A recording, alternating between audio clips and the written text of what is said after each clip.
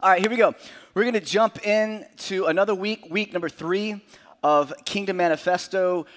In case you are new here or maybe first time in a while, I kind of want to bring you up to speed with where we're at. We are going through the book of Matthew, chapter 5 through 7. We actually started last year in the Beatitudes, which is the beginning of chapter 5, and we're going to go all the way through chapter 7, and that is going to be until the end of May. And for some of you, you're like, wow, that sounds super exciting. It is actually, because it's fun to walk through the Bible pretty much verse by verse or section by section, and because this is what happens. A lot of times, we kind of gloss over things. And whenever we gloss over scriptures, we're glossing over the Word of God. And every word matters. Every story matters. Every book matters. And so we sometimes we do topical messages that are, again, just kind of topics, and we'll talk about those things.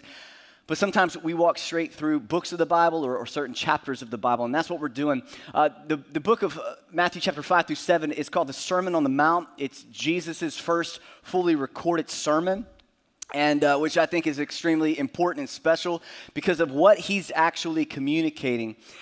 There was a lot of people who were following Jesus because he did a lot of miracles and he did a lot of good stuff and he taught pretty, he had authority when he taught, and they were more like intrigued by him, and so they were following him. But they weren't following him like in their heart. They weren't quite there yet. And so Jesus finally, he's got this big crowd of people, and he finally just decides to, at least I imagine it, sort of draw a line in the sand and say, hey guys, I know that you call yourselves my followers, but I want to explain to you what it really means to actually be a follower of Jesus. Not just culturally, it's not just like Jesus was sort of trending, okay? He was trending in that area because he was doing a lot of cool stuff. And he's like, I'm not a trend, I'm God. And he's like, I'm establishing the kingdom of God, and I want to communicate to you the heart of God and what it's like to live in the kingdom of God. And so for us, it's the same thing. Jesus is communicating to us what it actually means to be, for us, we would call it a Christian, right? Now we live in a Christian culture. We live in a cultural, especially down here, more than not, a lot of people have some sort of background or they would call themselves a Christian. But the lifestyle doesn't support that. You know what I'm saying? The lifestyle, it's just not there. So we want to kind of receive from this just as much as maybe the Jews did or the Gentiles did at the time. Because Jesus is talking to a bunch of different people. If you guys remember, he's talking to Jews who have been raised up in this society and this cultural mindset of the law. And then you got the Gentiles who are the opposite of that. You got religious leaders who are teaching the law and who have actually kind of raised the standard of the law in their own way to kind of gain from it. And so Jesus he's combing some hair out. You know what I'm saying? He's combing some hair out. There's some issues going on. So, do you guys hear? I have to stop. Do you guys hear something? Yeah. No, is it like? It's like the pad on? It's like are the tracks on? No? Man, y'all don't hear it? Okay, I got to ring it in my ear then. It's like, ooh. No, tonight it's higher, I think. Anyway. It's really weird. Maybe it's the wind blowing over here somewhere, but I'll just bear with it and keep going. So maybe it's the fans. Yeah, no, it's not the fans. There's something else. Anyway, it doesn't matter. You guys are good? Everybody's good? I'm just going to keep rolling then. My ears need to pop or something. I need to hold my nose and blow, Anyway. So the heart of the kingdom of God. Matthew chapter 5, verse 17 is a very important verse, especially for this first month. It says, do not think that I have come to abolish the law or the prophets. I have not come to abolish them, but to fulfill them.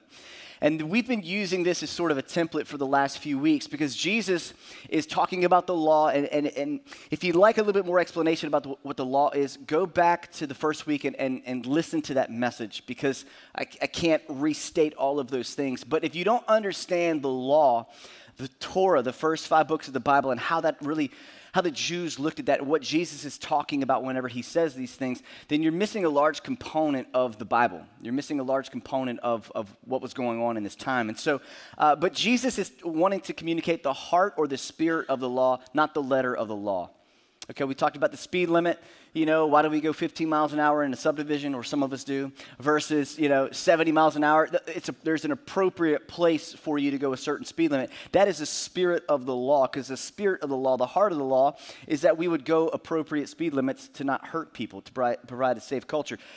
Jesus is communicating the heart of the law, why the law is there, but he's also raising the standard of the law, but not like the Pharisees did. And so today we're going to talk about the heart of integrity.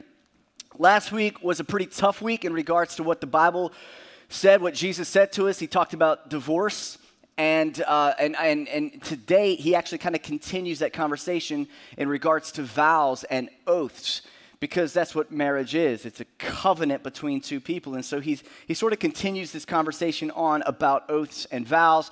I'm going to use oath and vows sort of like interchangeably.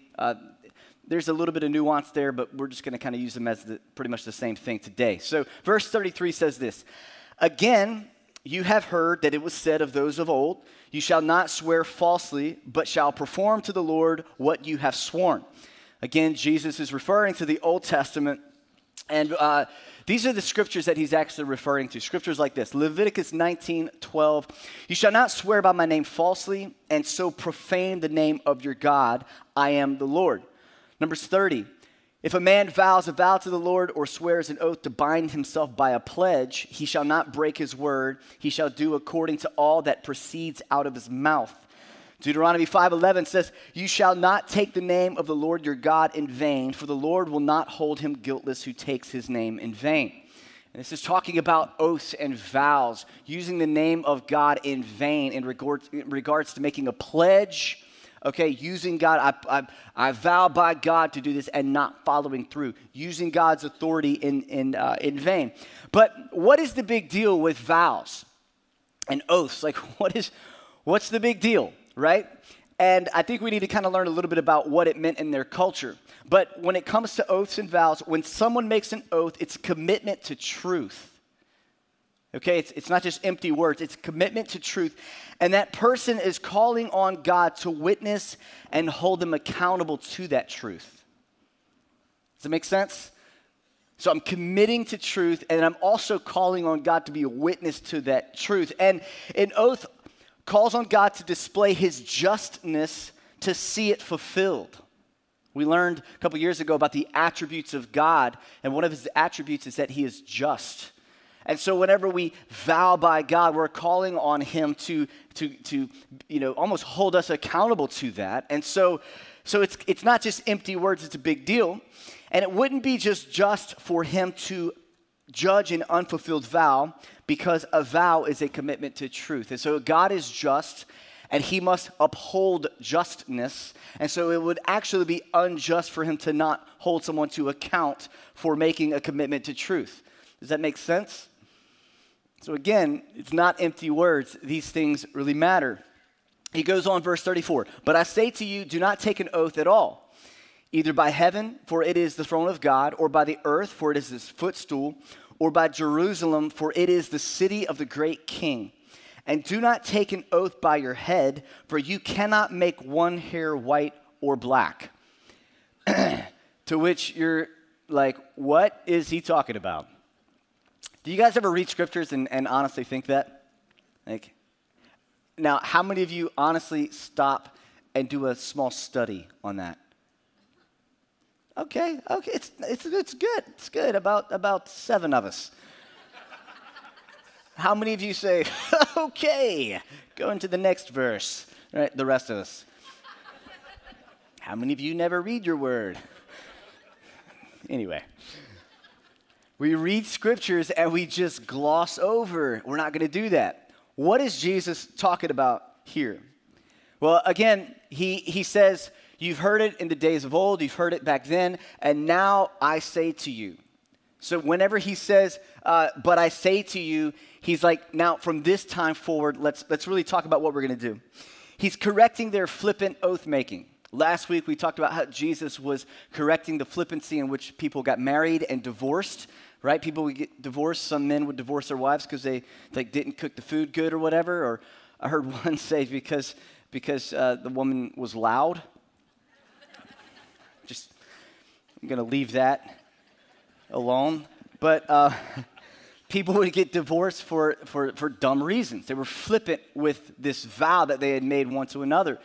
And so Jesus is doing the same thing here with oaths and vows in general. And he's correcting, they sort of had this classification system. There were certain oaths that were binding and there were certain oaths that were binding and certain oaths that were not. There we go. Right? And they would sort of circumvent those oaths in some weird ways. Like, for instance, they would go to make a pledge or whatever, and they just would leave God's name out of it to where they couldn't be held accountable to the judgment of God, being punished for taking an oath in his name and not fulfilling it, right? So they would just leave God's name out. There's another thing that they would do. They would, if they pledged on their hair and they couldn't follow through, they would just shave the hair.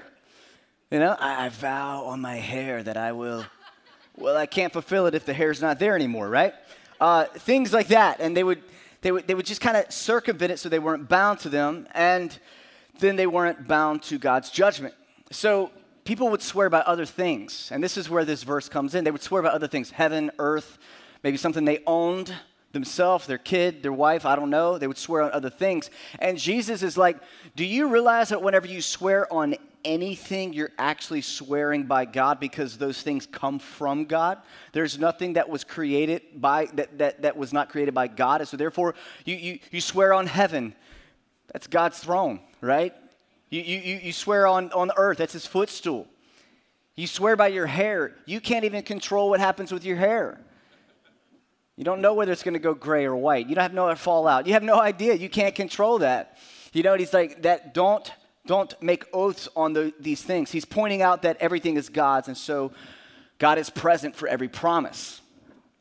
Every promise that you make, he's present. So that's what they were doing. But we do the same thing. We do the same thing in a little bit different way, right? We use words like promise or contract or commitment, right? We use these words. And promises really don't matter much anymore. Right? We just cross our fingers behind our back. I promise. Like, I don't know what that is, but it doesn't do anything. You know, I have my fingers crossed. Contracts mean nothing today. I'm always astonished by contracts. It's like, if I break the contract, well, I'll just pay the fee. It's whatever. So contracts don't mean that much. Commitments. I love this about our society. And some of you, this is like, This is the shoe that fits your foot. You need to go ahead and put it on. Because you don't want to break a commitment, you just don't commit at all. That's our way of circumventing it. Right? Well, I never committed. I said I might show up. I said we would see what might happen. I said if 7 things went right, I might follow through with what, like, you build in so many like prerequisites that you're never held to anything, so you're non-committal. I think non-committal actually is also an issue, right? It's never like stepping out, because if you can't ever commit to anything, then how do you commit to anything? How do you commit to Jesus? How do you commit to your spouse? How do you commit to anything? But it's just a way of circumventing things. Jesus says this, verse 37, let what you say be simply yes or no. Anything more than this comes from evil. All right. Come on, Jesus, just lay off a little bit. I want the kind Jesus, you know. I want the grace-filled Lord, you know. He says, no, let your yes be yes. Jesus raises the standard for us, and he says that your everyday yes and no's are just as binding as the oaths or the big promises that you make. Your yes or no, your I'm going to do this, is just as binding as whether you did some sort of long-winded oath. Why? We're going to get to that, because there's evil involved. But I like to think that as a result of the way that we live, that our reputation should speak for ourselves when it comes to saying yes or no. That people would know that whenever you say you're going to do something, that they know based upon your lifestyle that you're going to actually follow through. How great would that be? Come on, y'all. Imagine that. Imagine all of your friends, like you could actually believe what they said. I mean, I'm not saying that some of your friends don't, but I'm just saying, from time to time, there's that buddy. There's the buddy in the group that whenever he's like, oh, dude, I'm gonna da-da-da-da-da, everybody goes, okay. Yeah, why? Because that guy's reputation is one, he talks a lot. He says a lot, but there's no commitment to it. There's no follow through. And I have a question for you that I want you to ask yourself right now. You don't have to answer out loud, but can people take me at my word? Can people take me at my word? If I say I'm going to do something, does my family take me at my word? Now, I would like to be able to stand before you and say that my family could always take me at my word, but I have a problem. My problem is that I notice a lot of things around the house. My wife notices a lot of things around the house. And she's like, hey, this we need to fix this. And I'm like, yeah, we need to fix that.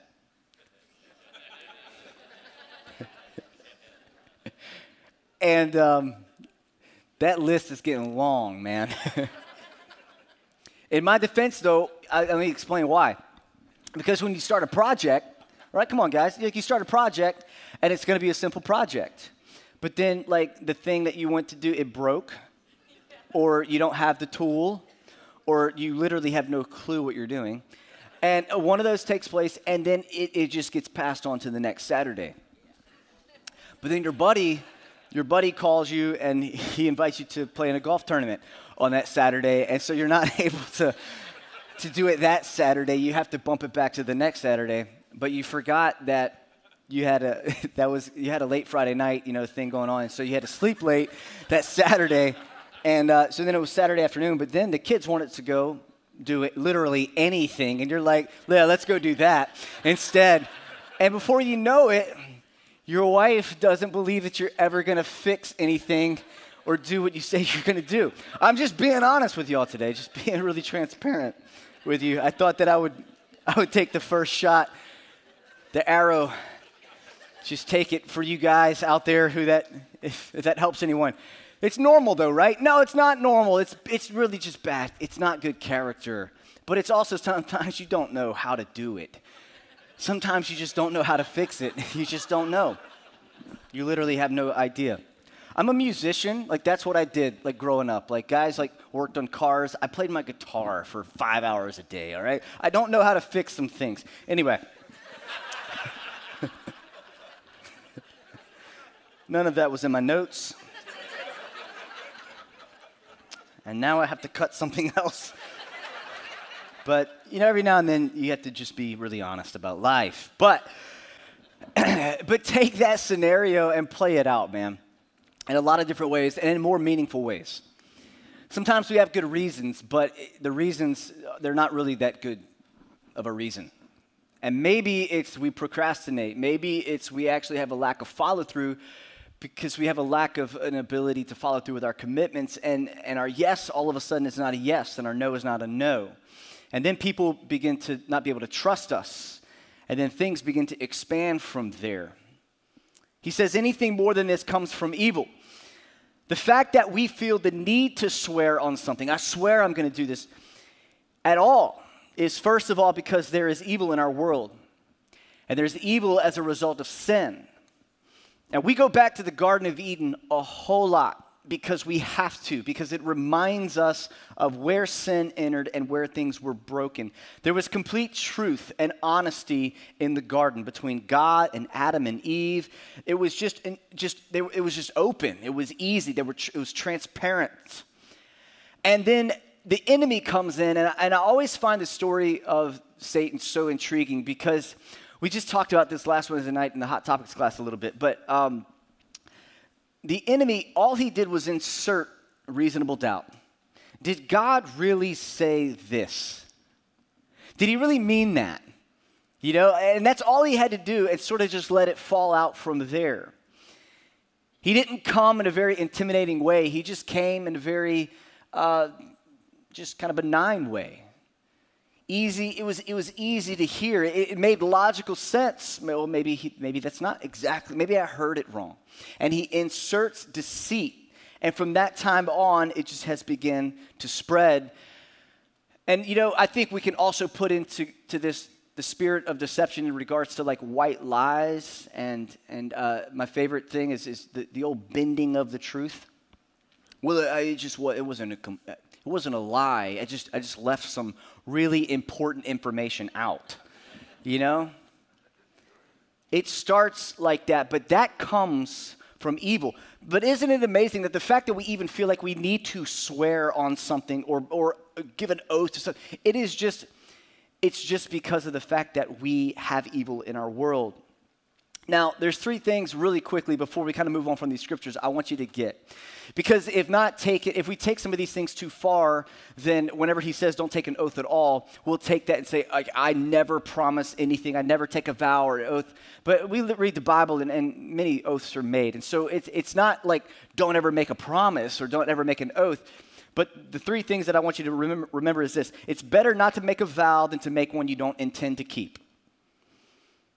Sometimes you can make a vow in the moment because it's the more convenient thing to do, knowing that you don't have the means or the intention of following through.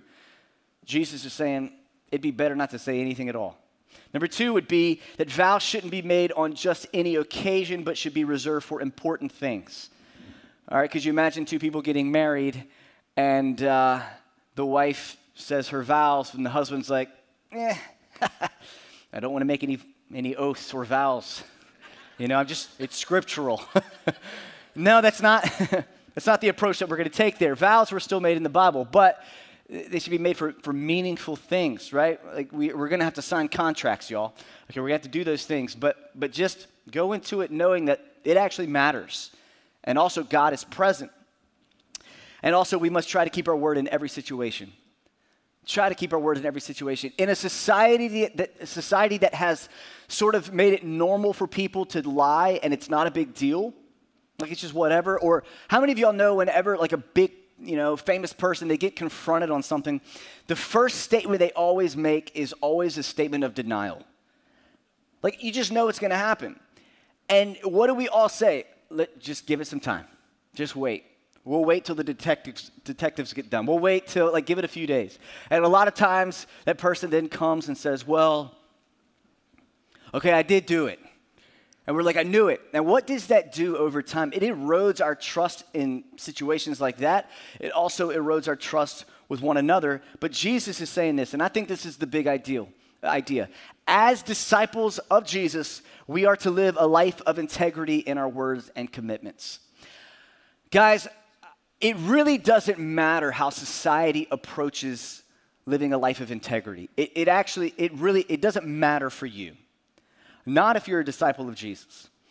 So if you've got friends who live lives and they lie or they're full of deceit, the way that they live their life should not matter in regards to informing the way that you live your life. Because you live differently. You have a different set of standards. You have a different God, right, that you serve. It's not the God of self, but it's our God, the God of the Bible that we serve. It's Jesus. And so he's saying that as a follower of him, this is what it looks like to follow him, that you are committed to what you say you'll do. Proverbs 10:9 says this, whoever walks in integrity walks securely, but he who makes his ways crooked will be found out. This word integrity is a picture of completeness or wholeness. It also is, to me, I think of it as being sturdy. Okay, this building is sturdy. It has integrity.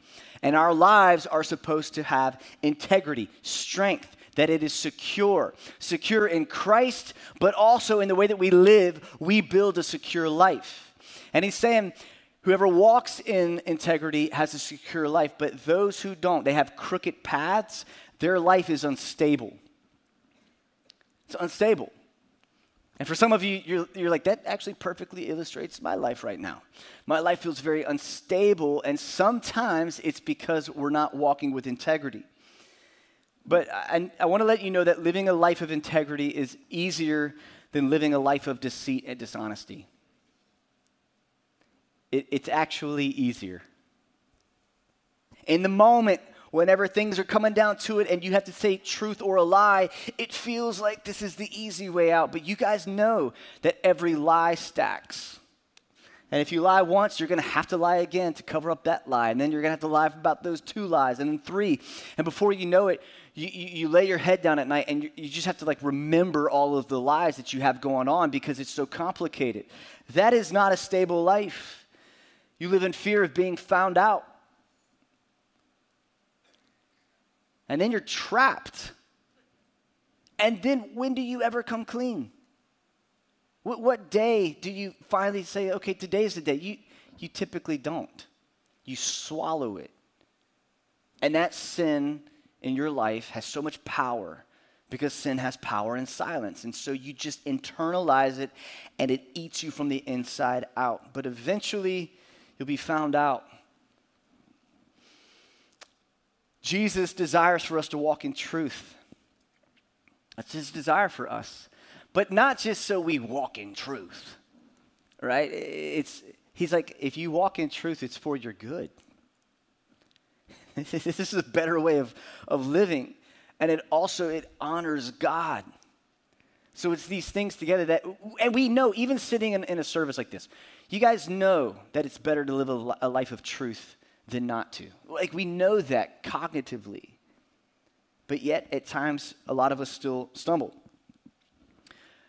I want to wrap up today by giving you 3 things about becoming a person of truth. And this is how I want you guys to take this. I want you to take this in a way that's very practical, and I want you to actually apply it to your life. Because this is something I know, maybe not all of you, but there's a good amount of you who you find yourself somewhere in this. You do. Whether indirectly or directly. Sometimes you are the one that actually is speaking the thing that's not true, and you're creating the situation, but other times you're just a part of it. You're a part of a family that operates in deception. You know it. Everybody around you is lying. Everybody's telling this person this thing, and this person's telling this person this thing, and everybody's all over the place, and you're in this cloud of deception. And how do you affect that environment? Right? First off, I say to use a lot of wisdom, right? But how do we begin this process? How do we become people of truth? Number 1 is that we want to confess our sin. Confess our sin. How many of you love confession? A couple of you. Honestly, we should all be raising our hand. And I think that's one of the, that question actually, I didn't mean for it to be that impactful or that big of a deal.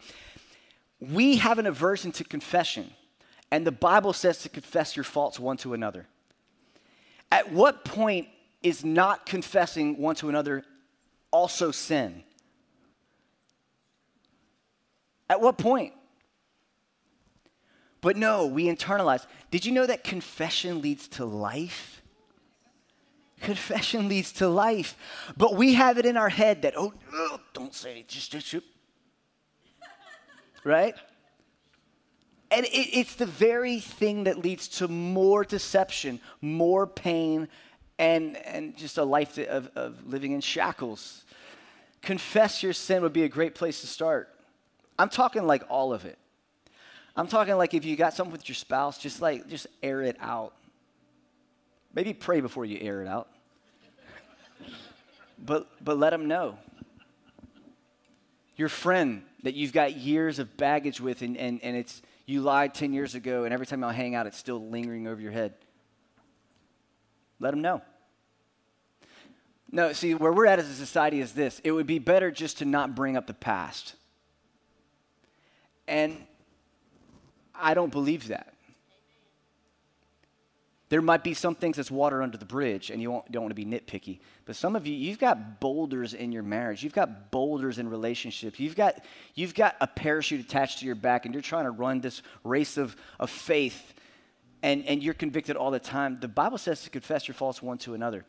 If you've offended someone or someone's offended you, that you actually go to them in humility with grace and all of those other fruits of the Spirit. I'm not talking about I'm going to tell you the truth. No. If you feel that, you are lacking grace because the Bible's teaches us grace and truth. So you would be missing that point. But I just know that there's a lot of people who have a lot of things, a lot of baggage. And the Bible says that the truth will set you free. And that truth is in Jesus, ultimately, the ultimate truth. But I think truth in our daily lives is also leads to life. Number 2, repent and invite the Holy Spirit to help you begin to live righteously. Repent. That means stop doing what you were doing. That means if you've been bending the truth, if you've been lying, if you've been kind of that person that nobody can trust, that you stop doing that and you begin to be truthful. Like, even if it doesn't make sense to everyone else around you. I think a lot about the business world. You know, I got friends in business and, you know, read books and all this kind of stuff and blah, blah, blah. And it's funny because you get this air of like, you can't get ahead if you're actually an honest business person. Like, you can't actually be truly successful unless you do that. And first off, I'd like to question what success actually is. That's a big thing. I was watching a podcast this past week, and it was a lot around that, about what is successful. We have to question that, but repent, turn from those things, and begin to live righteously. The biblical word also is sanctification, this process of sanctification where we repent and we continue to move closer and closer to be more like Jesus. And number 3 is this, and this is the last thing, is to repair your reputation over time.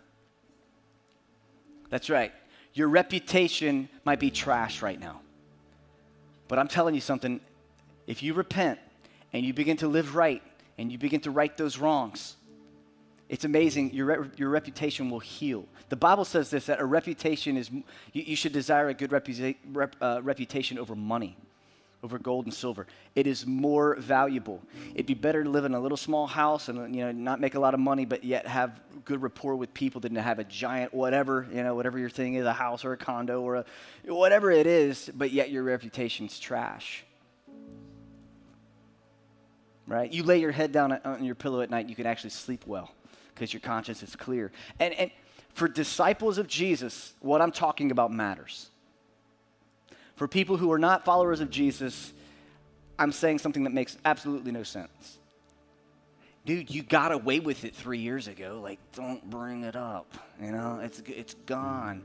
I don't know. I think you need to pray about that. I think you need to pray and ask God whether or not you should just, you know what I'm saying, just let it go. It might be a root that's in your life. I don't know. So today was sort of a simple message, but simple is also very convicting and also very countercultural because of the culture that we live in. But this is a life that we're going to live. Amen? Let me pray for you. Father, we thank you for today. We thank you for your word.